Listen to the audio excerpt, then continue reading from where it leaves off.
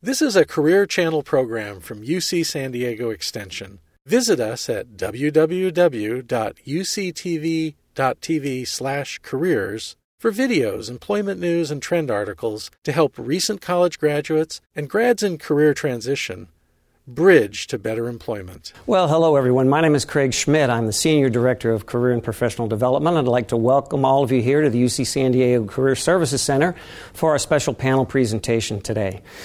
This program is hosted by Career Services, which is now a part of alumni and community engagement here on campus. And we're going to be focusing on the topic of creating your own job.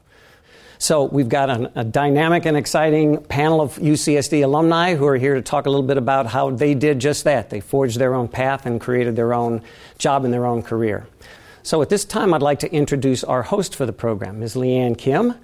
And Leanne is really, in some ways, the ideal host for this program because she herself created her own job and her own career path when she became the founding executive director for the Pacific Arts Movement, which is a nonprofit media arts organization here in San Diego.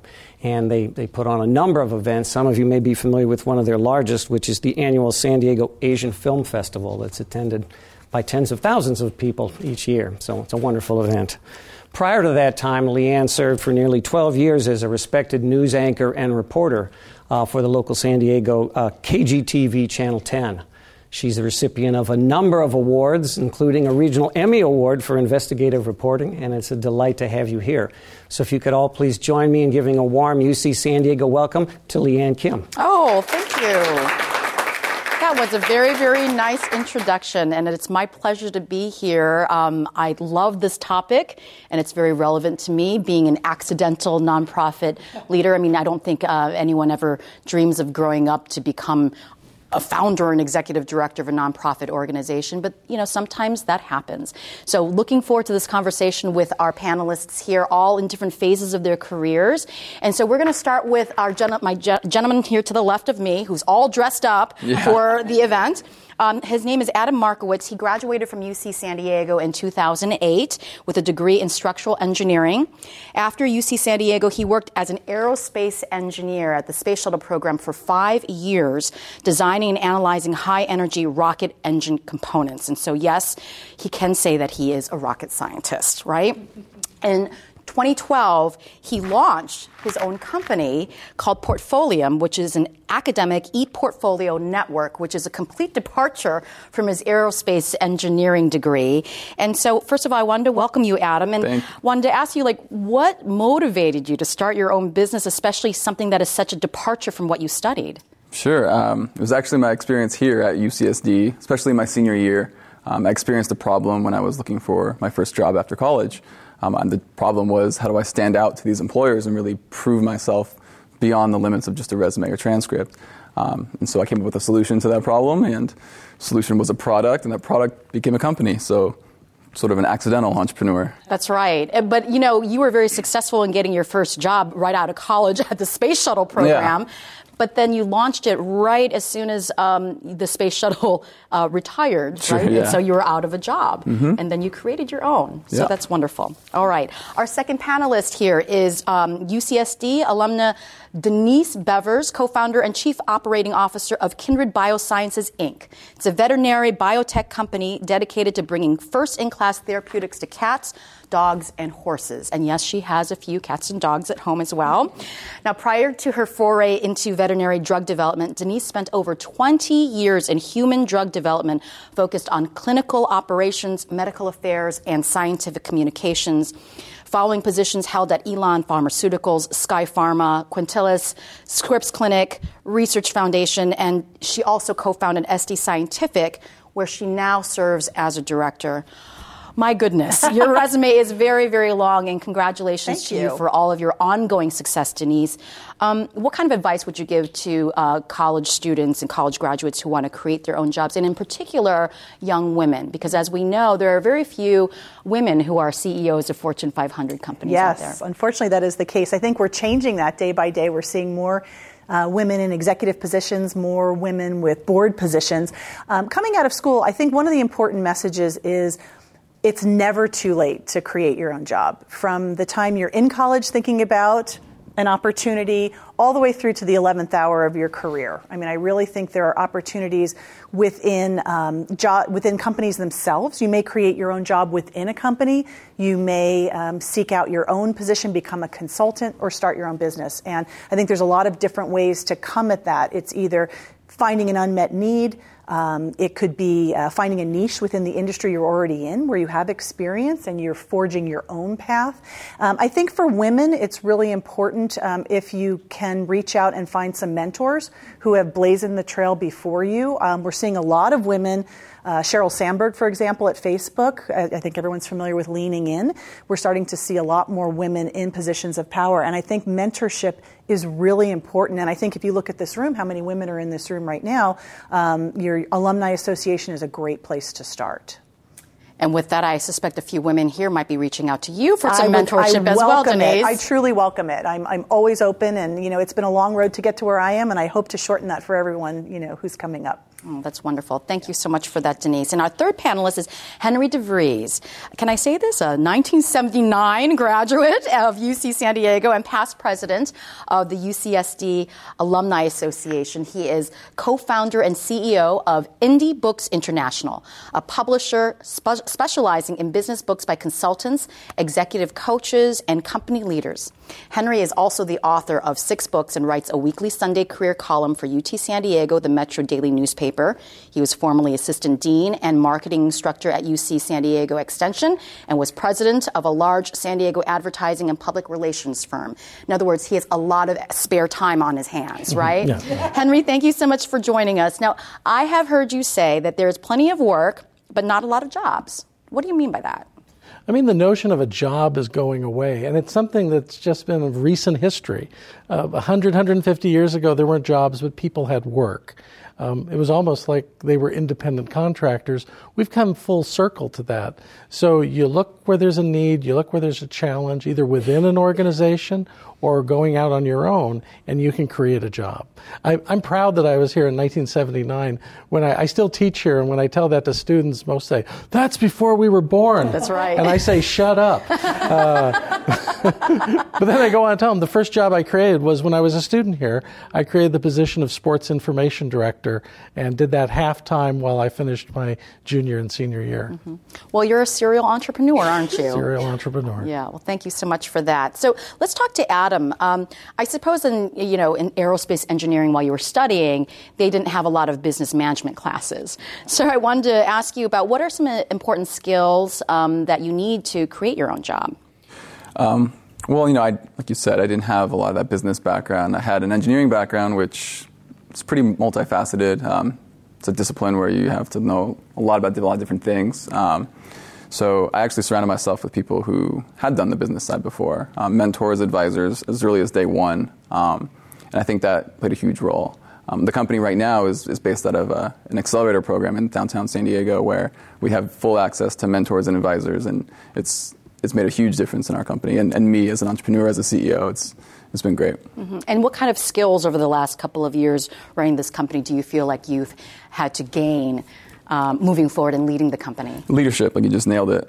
How to lead. Everyone's got their own philosophy, their own ideas. I like to lead by example. And just knowing how to motivate people, I think that's one of the biggest things I've learned in leadership is not everybody's motivated by the same things.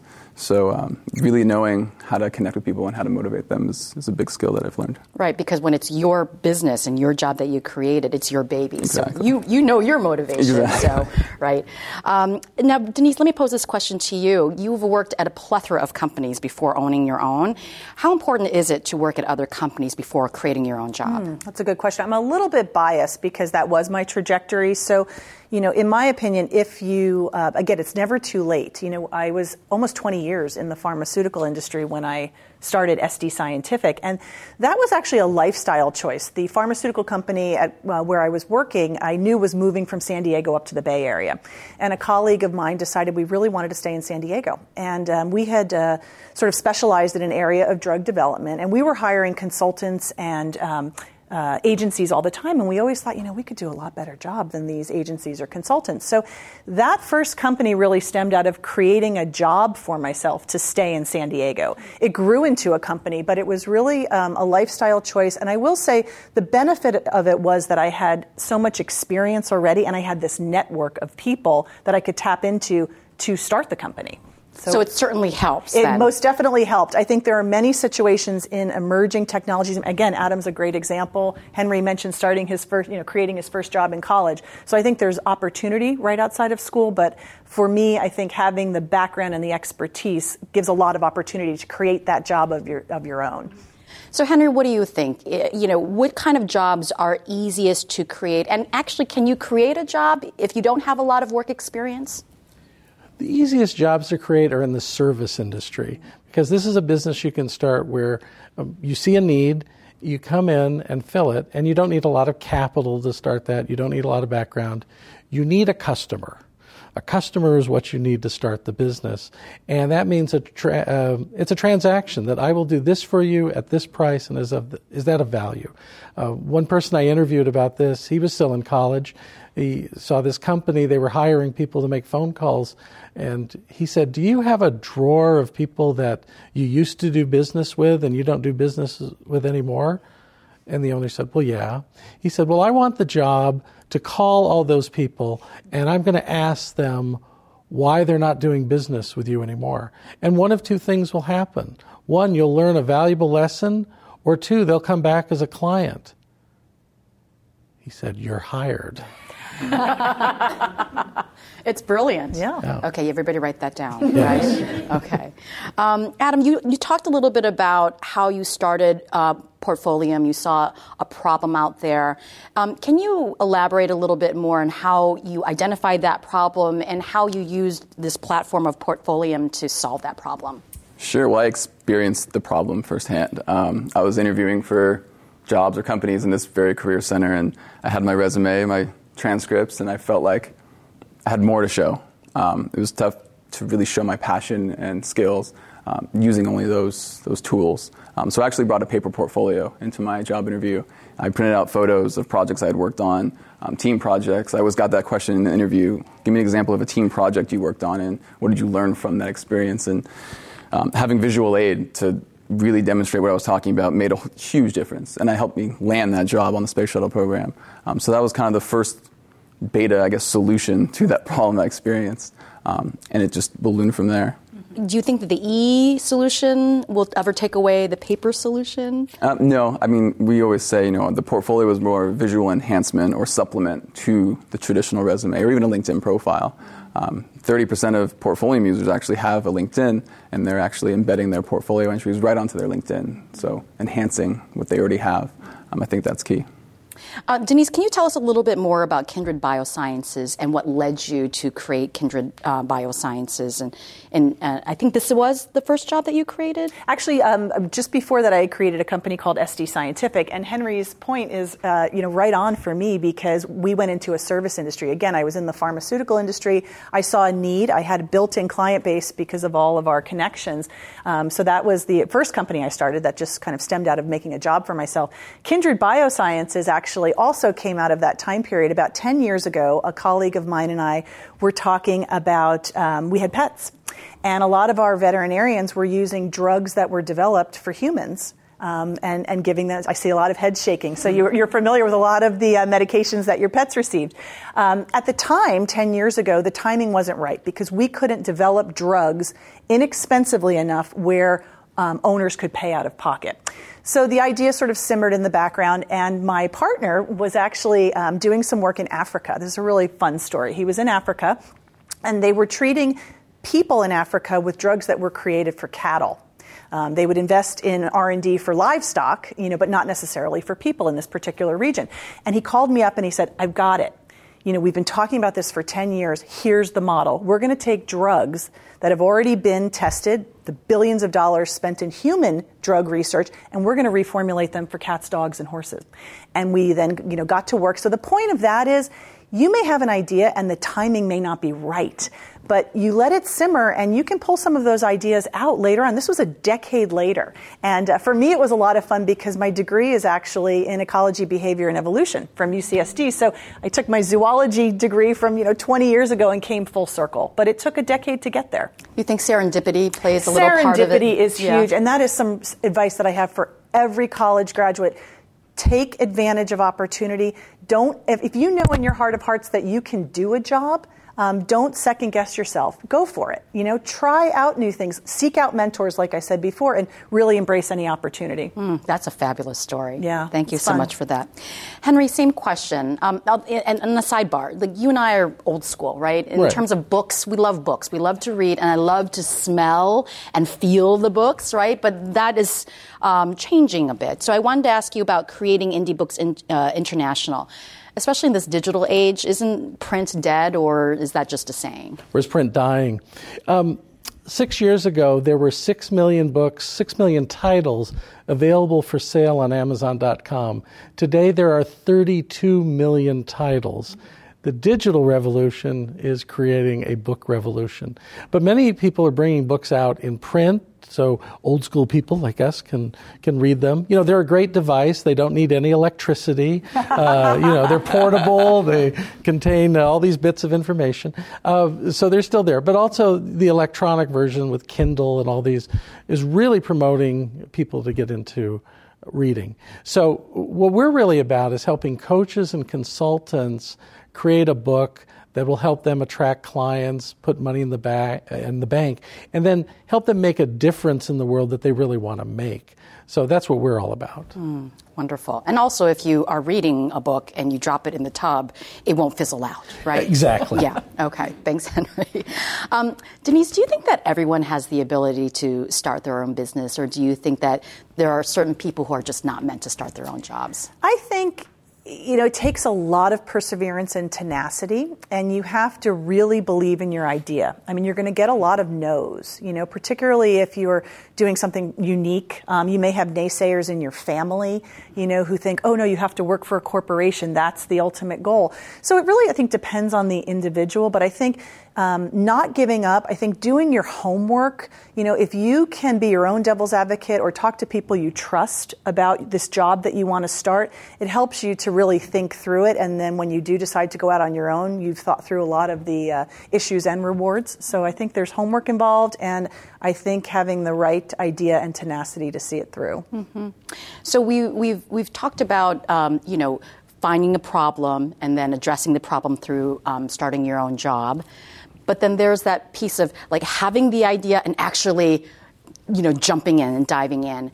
And that must have been pretty scary for you, coming from a very, right out of school, 5 years out of school, working for the space shuttle program, and then deciding, oh my gosh, I'm going to go in on this myself. Can you give some advice on how to make that decision? Or at least share your process? Sure. I mean, they call it taking the plunge, and every entrepreneur has to do it at some point. Me, I think I had an advantage because I was young. I'd only been working for 5 years. It ultimately came down to, if I'm going to do this, I better do it now. Some people don't have that luxury, so I was fortunate in that way. But if you're at a company, it could get really comfortable. Not wanting to rock the boat, not wanting to really take the plunge, especially leaving a comfortable salary. So you have to really decide if it's something that you want to do, because you do it and then you get naysayers and you got to have a thick skin and not too thick. I mean, there's a lot to consider. Well, and you have to be comfortable. You have to be friends almost with risk-taking. Yeah. Right? And also be friends with failure as well. Yeah, and just chalk it up to a learning experience, because I think you learn more from your failures than you do your success. Was it smooth sailing between the time that you took the plunge, or was there a few ups and downs before it actually took off? It's always up and down. It's a roller coaster, at least in my experience, minute to minute, hour to hour.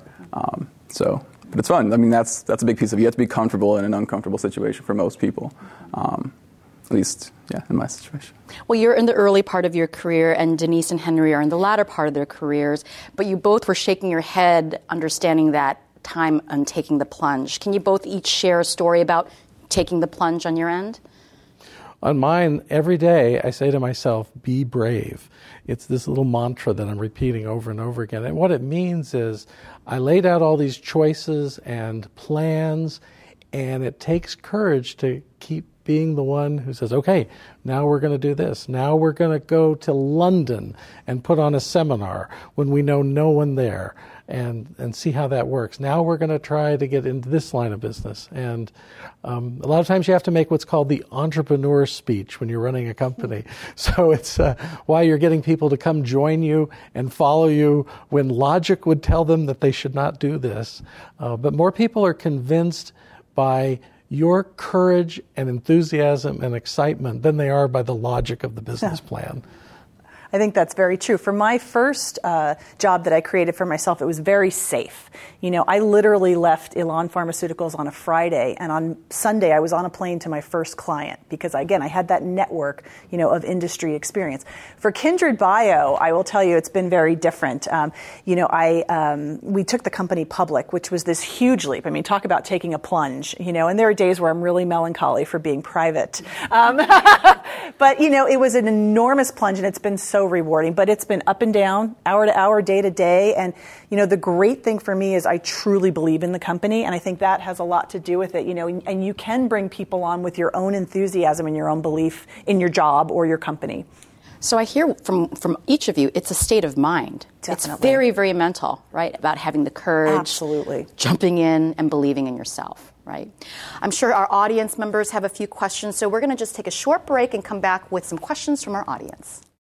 All right, we're back, and we have a lot of really good questions from our audience. One of them is the question of entrepreneurship versus intrapreneurship. Being an entrepreneur within one's company, right, or wherever they work. I was wondering if any of the panelists had any thoughts on that particular topic.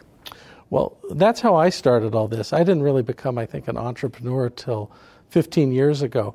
Prior to that, I was always within a company, and for instance, I was in an advertising and PR agency. How you make a living is you're assigned a certain number of accounts to manage. You're an account executive. Well, I went to the president and said, in addition to that job, I'd like to create a second job here. I'd like to be the director of research. And she says, well, how would that work? And I said, well, I think all of our clients could benefit from research projects that we could lead, and that would increase billings, but it would also improve our product for them. So she agreed, and we helped double billings in that agency from $5 million to $10 million in 5 years through that strategy. So I was like in addition to my work, I was also a freelance rover and just finding opportunity. And usually I would get people started about, well, what's the challenge at the business? And that's where the money is. I know another man, he was interesting. He was a consultant, and he was getting management consulting projects in the $35,000 to $50,000 range. He was a sole entrepreneur. He had no staff. He never bid projects versus other consultants. Here's how he did it. He found out everybody was using a program called Salesforce.com, and they were frustrated. So he learned everything he could about it, and then he would go around to companies and say, I'm a Salesforce.com expert, and for $5,000 I can come in and train all your people. Smart. And I'll be on site for a month to do this. And they said, great. When he was there, all the talk would be about, well, what's going wrong at the company?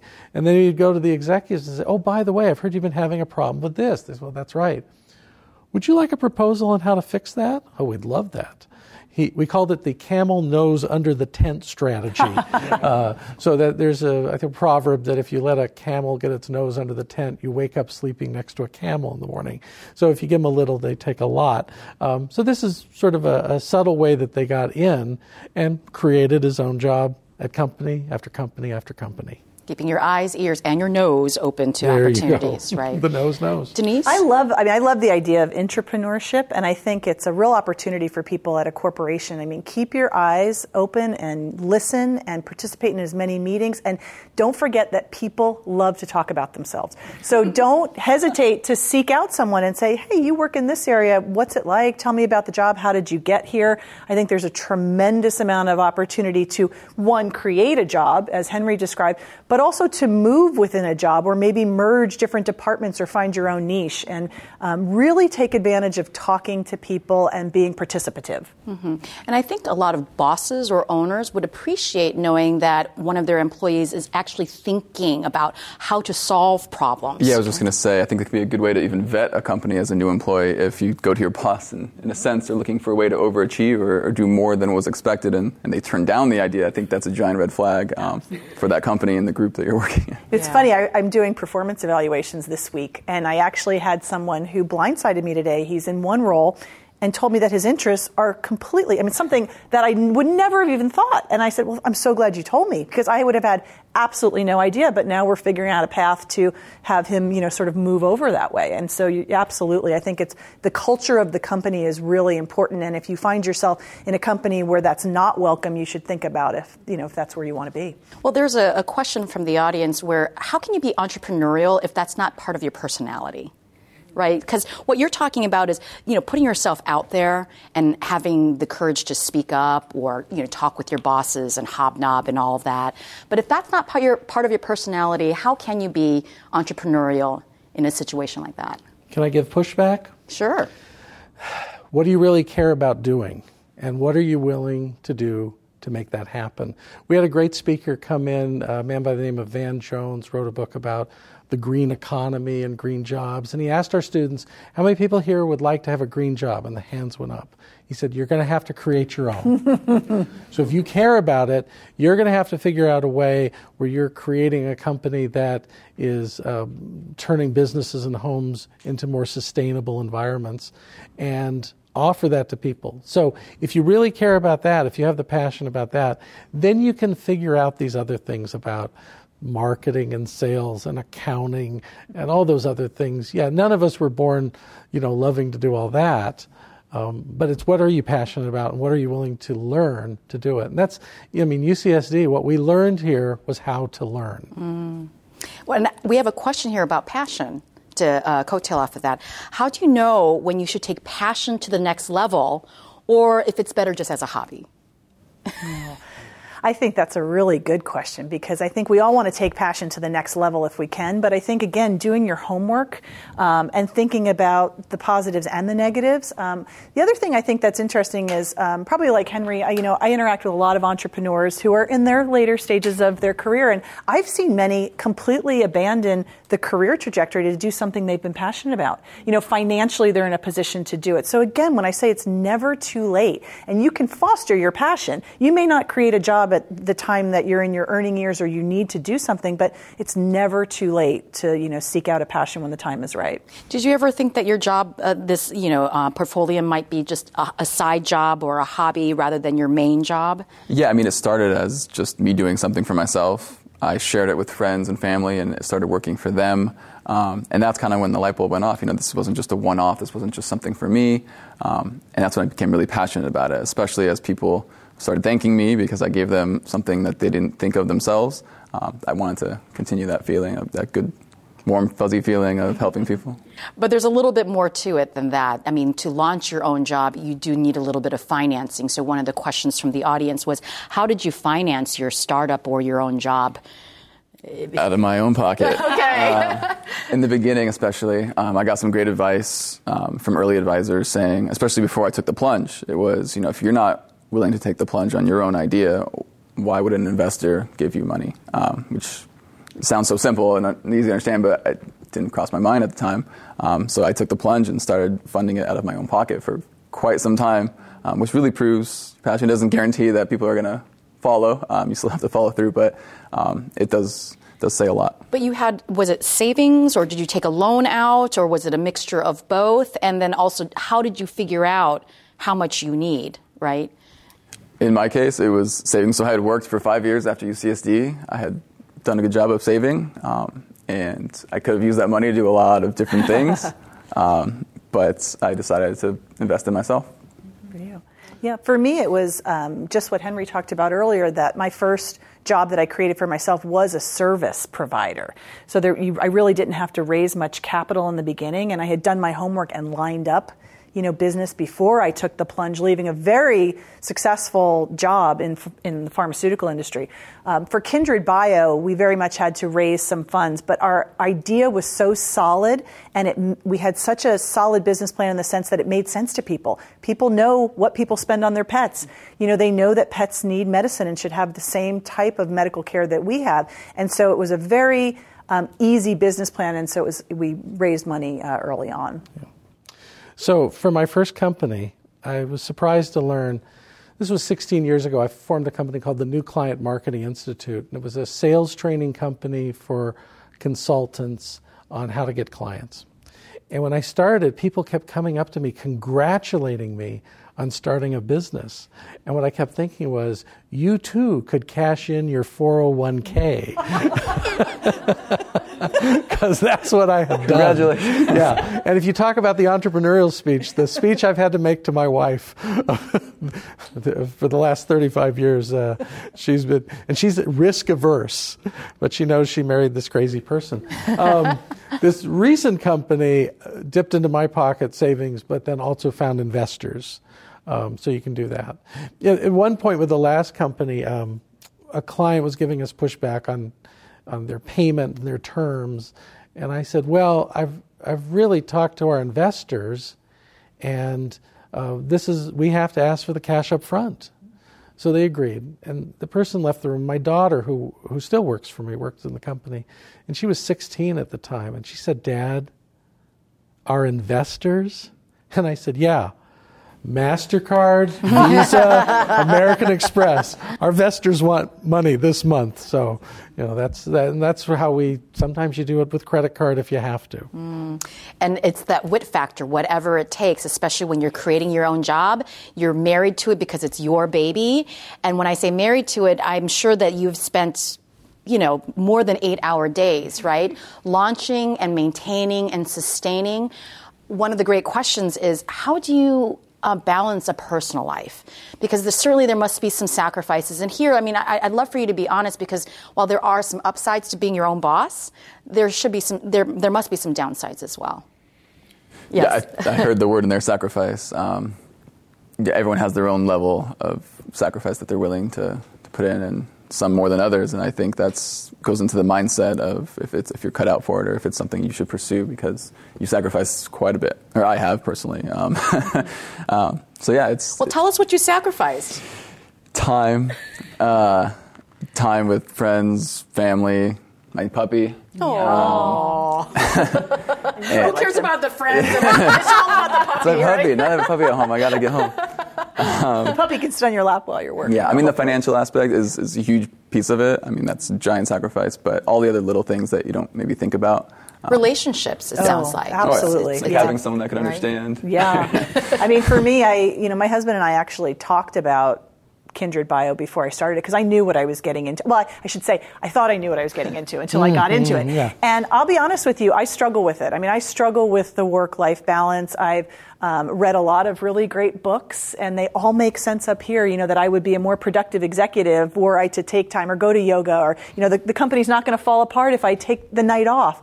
So I have to say I'm working on it, and as many years as I've been doing this, I still struggle with it. So there are definitely sacrifices. I think knowing that your network is in it with you is really important. And if they're not, and you just really believe in your idea, I think you can bring them along with your happiness in doing what you're doing. I've always believed in having business coaches and advisory boards. And they hold your feet to the fire on a lot of things, and you need to empower them to ask you the tough questions.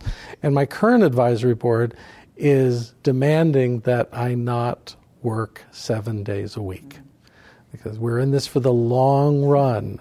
But some of it, you're so passionate about what you're doing, and if I could just do this more, and if I could land this, and there's this we have to work on, you love it. But if you lose sight of the relationships, your health, your family, it's an epic fail.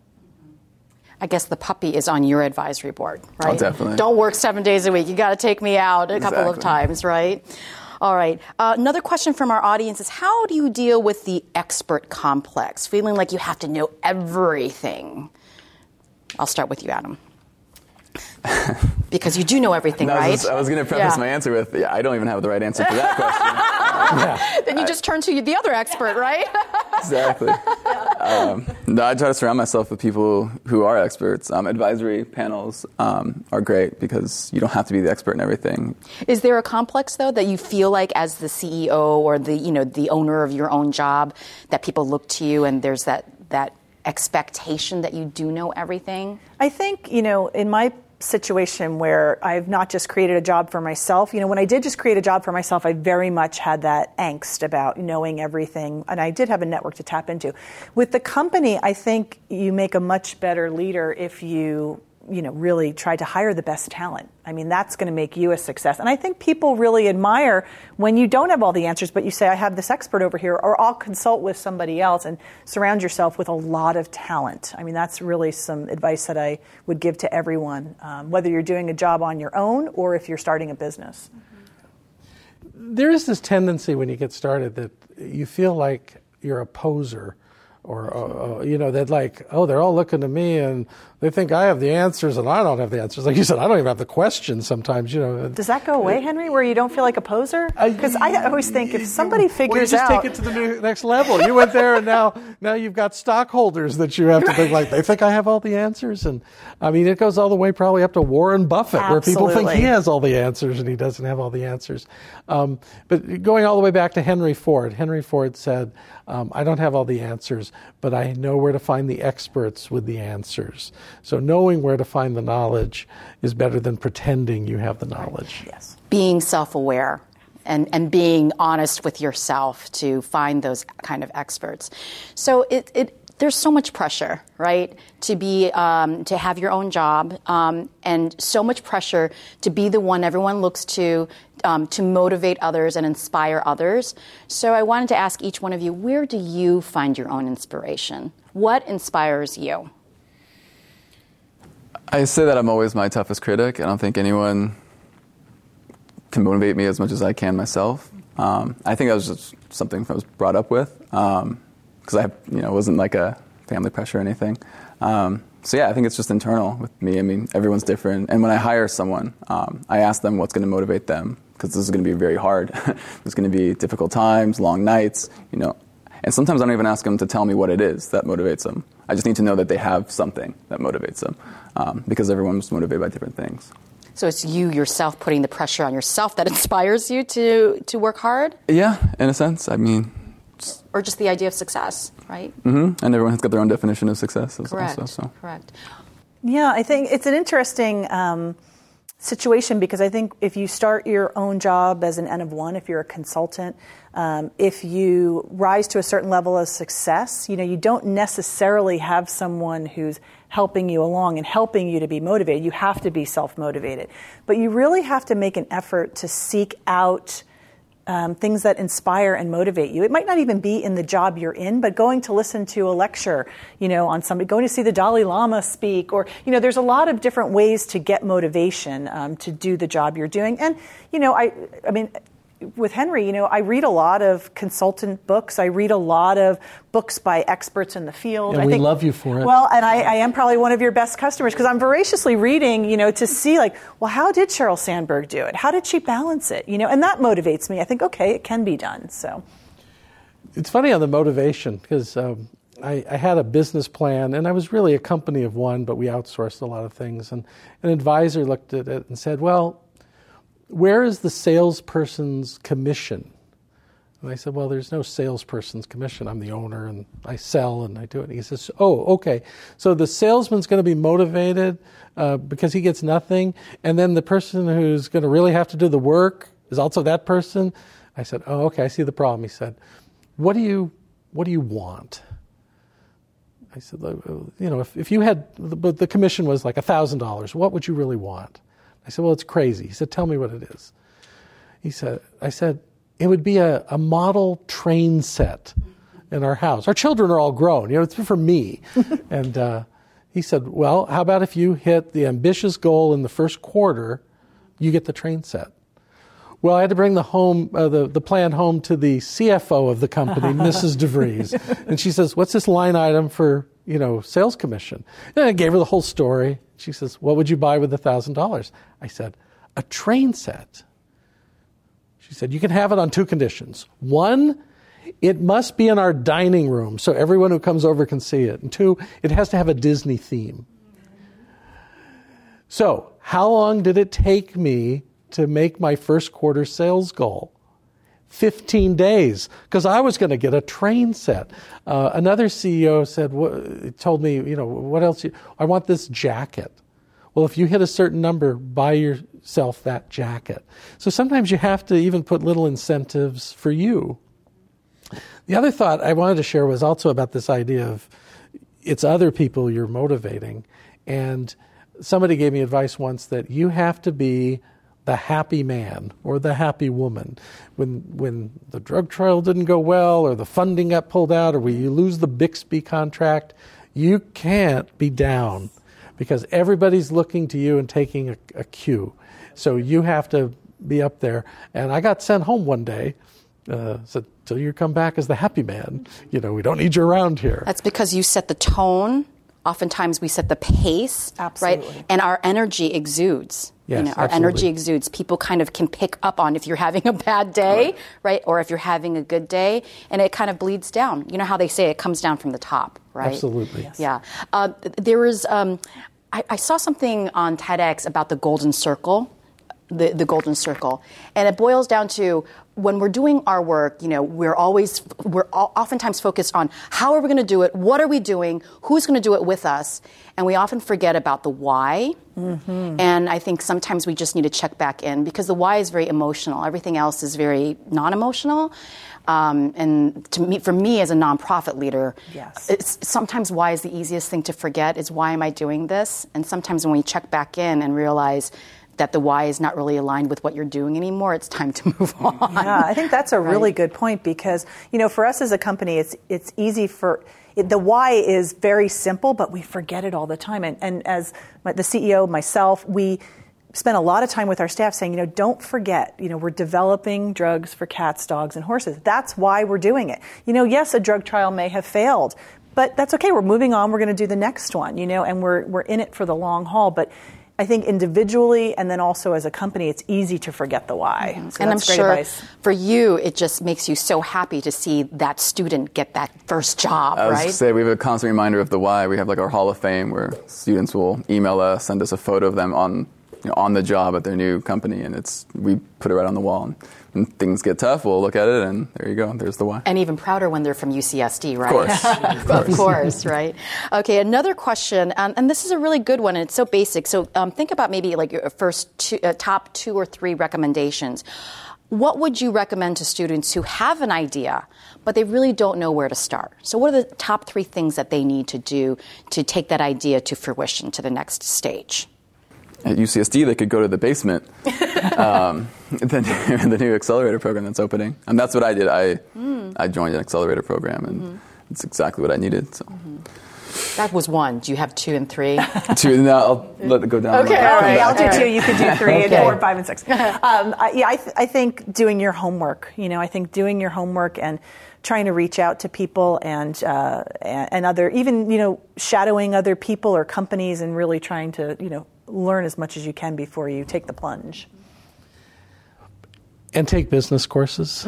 A lot of times we're expert in our area, but we need to branch out. And either through extension, we offer courses in business. There's also the community colleges. So get some of the business training, too, to go along with your technical expertise or passion or interest in this device. Because it still, at the end of the day, has to be a business. It's very good advice. Denise, I wanted to ask you in particular about, we talked earlier about being a woman. Yes. CEO, and you see many women here in the audience. What's the hope out there, and what does the field look like? I mean, you said that you've gone public. Yes. You've been on Wall Street, and you probably have a network of other women who are CEOs. Is there hope? Yeah. Because the numbers don't really, I have to tell you, I ride a roller coaster because sometimes I'm really hopeful. I get inspired by other female executives. I do participate in some networks, both in the Silicon Valley and here in San Diego. I will tell you when we went public, and I did about 8 or 10 meetings a day for 8 days, so you can do the math. And literally there were 4 women total who were at the table as decision makers on Wall Street. That was, I was shocked because, in my field, in biotech, there are a lot of women. There are not as many women executives or board members as I certainly would like to see, but it is an open field. But then you go somewhere else and you think, wow, this is really a predominantly male-driven field, and how do we break the barrier? So I think every person like myself, like a lot of these women in the room, the more we can do and the more that we can look to those who have put some cracks in the glass ceiling, the better. Mm-hmm. And then let's talk about intergenerational creating your own job. So you're at the beginning of your career again. And do you feel that there are struggles that you face that are very specific to you because you are younger versus, being more experienced? I think the credibility aspect, just being young and dressing like this.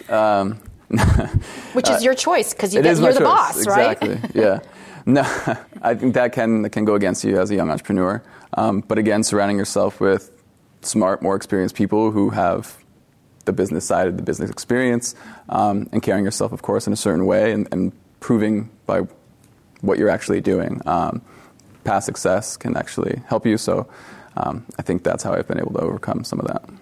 Is there ever an age where you're too old to start your own job? Oh, I don't think so. I really don't think so. And I think it depends on the sector. I have to be honest, if I came in as a nearly 50-year-old woman in, software, it's, you're going to do better because people expect younger people to be on the pulse, of what's hip and who's going to create the next platform or the next app. But I think in certain industries, seasoned experience is very valuable and people expect that and have more comfort. So I think it really depends on the job you're trying to create, the sector that you're in. But I can sit here for another hour and tell you stories of people who actually really truly started their career at 60 or even 70. I've met people who, have had a passion their whole life and finally took the plunge.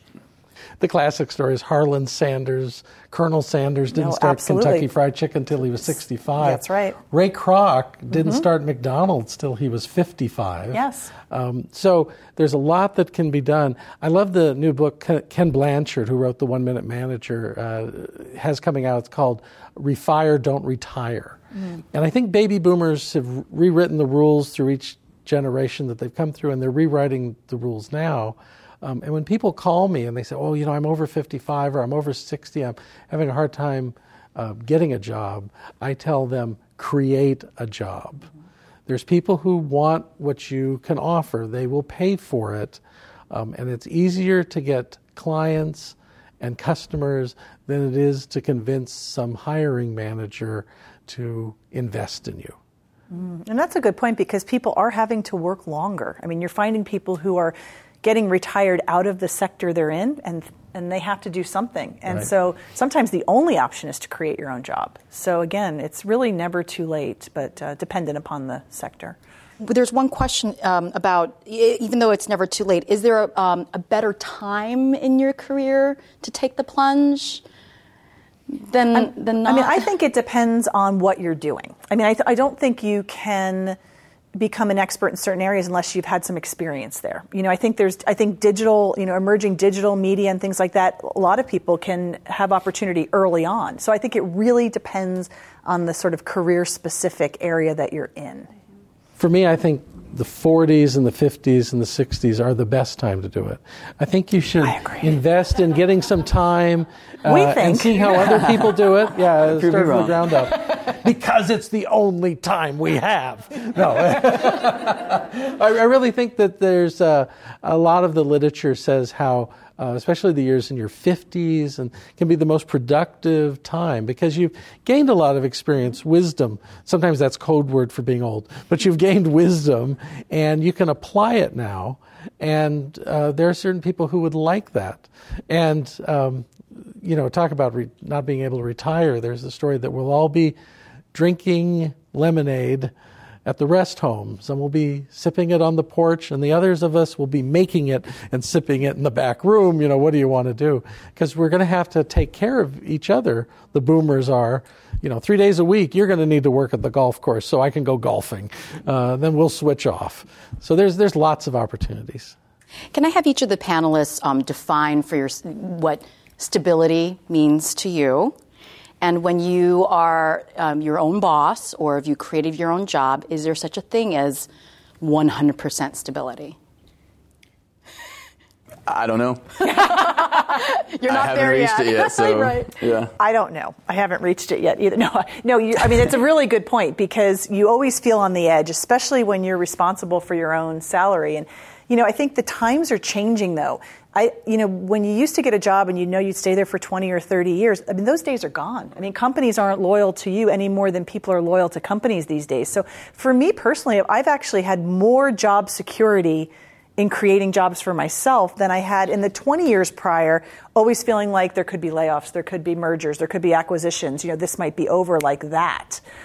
So stability is, I think it's pretty non-existent for the entrepreneur, but you try to be smart, you try to sock it away and have money for the downtimes. I think the average is 4 jobs or 4 different companies before 25. Yeah, right exactly. Now. So, yeah. Those are like your graduate years, though. You're learning and all that, but somewhere you want to get into your groove and do that. But I've seen people who had really worked against them, who spent 20 years at the same company.